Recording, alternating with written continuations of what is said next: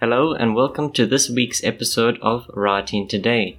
For this episode, I'm going to be reviewing 20,000 Leagues Under the Sea by Jules Verne. As always, if you enjoy this content, you can also read it on my website, thepennedsleuth.com, along with all my other work. If you enjoy this episode, please be sure to subscribe and like. With that said, let's begin.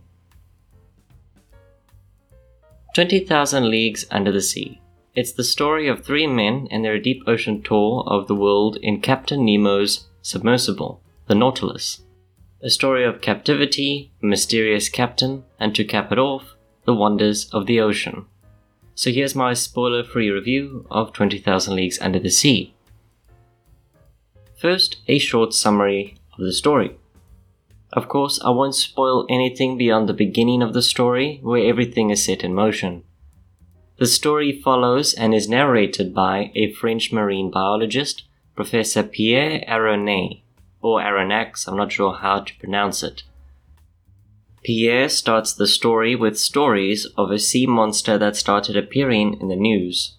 All these stories are excused as sightings of the foolish or the mad, until a ship is nearly sunk by the sea monster.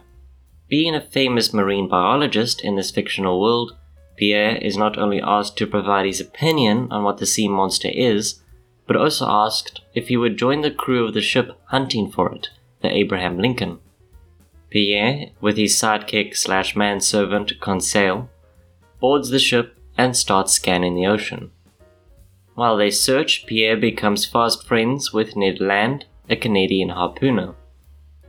Due to a battle with the sea monster, Pierre, Conseil, and Ned end up in the ocean, soon after taken in by the crew of a submersible. It isn't too long before they meet the commander, Captain Nemo, who tells them they are his prisoners because he does not want them spreading the news to the world about the Nautilus. Thus the story begins, as Captain Nemo plays the gracious warden/host, showing the wonders of the ocean to his prisoners. It's a story that is filled with tense moments between the human characters and slow moments where observations are made about the deep ocean and its inhabitants. Now let's discuss the characters. The first character we need to talk about is the narrator, Professor Pierre Aronnax. Pierre is a simple but intelligent man.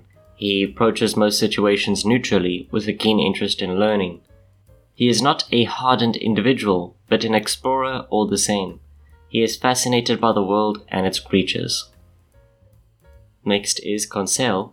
Conseil is truly faithful to Pierre, doing as Pierre suggests, and when asked about his own opinion, he will say it is the same as his master's most of the time.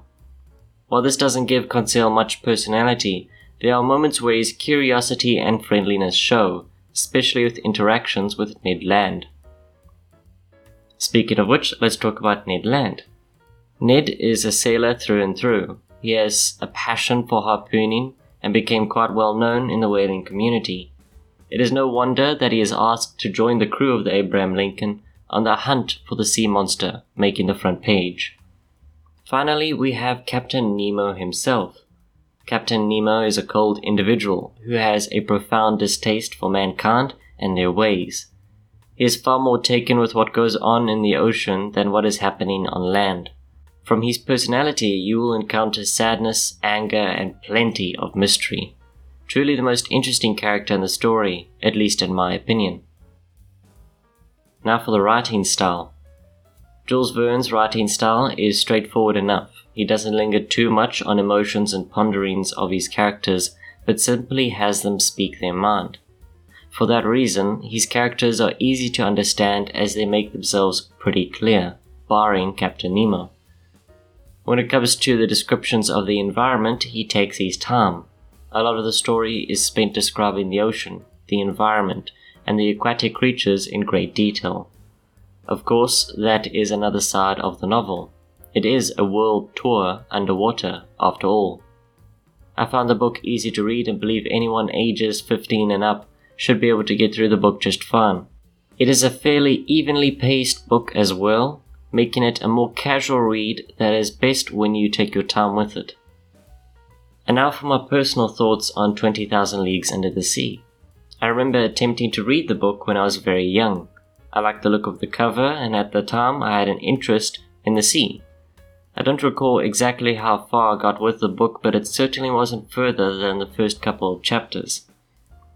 Much older and with a respectable attention span, I finished the book with a mixture of emotions that took me a few moments to figure out. The book interested me in the beginning, was losing me in the middle, but captured me at the end. There was a call to adventure feeling in the beginning, which I love in any book. After that, it became something tense but not tense, interesting but not interesting. Nothing really gripped me, and I was slowly drifting away from the book. While I won't spoil the ending, it certainly saved itself in my eyes. Despite this, I enjoyed the concept. The characters were believable despite the situation, and when I wasn't reading, my thoughts did drift to life underwater. I can see why the book is a classic. And that brings us to the end of this review. It was interesting reading this classic as well as reviewing it. Before I started writing this review, I was debating whether there was a need to. The book is a classic. It is still being read and enjoyed for over 150 years. I eventually realized that is one of the reasons to still talk about it, to provide one's opinions and then recommend it or not. I can happily recommend 20,000 Leagues Under the Sea to readers who are interested in going on an adventure in the legendary Nautilus, meeting the Captain Nemo, and seeing what wonders swim so deep below the surface of the sea. With that, I thank you for listening. If you enjoyed this episode, please be sure to like and subscribe. If you want to check out any of my other work, you can find it all on my website, thepensedsleuth.com. I'll leave a link to that in the description below. I'll see you in the next episode of Writing Today. As always, good day, good night, and happy reading.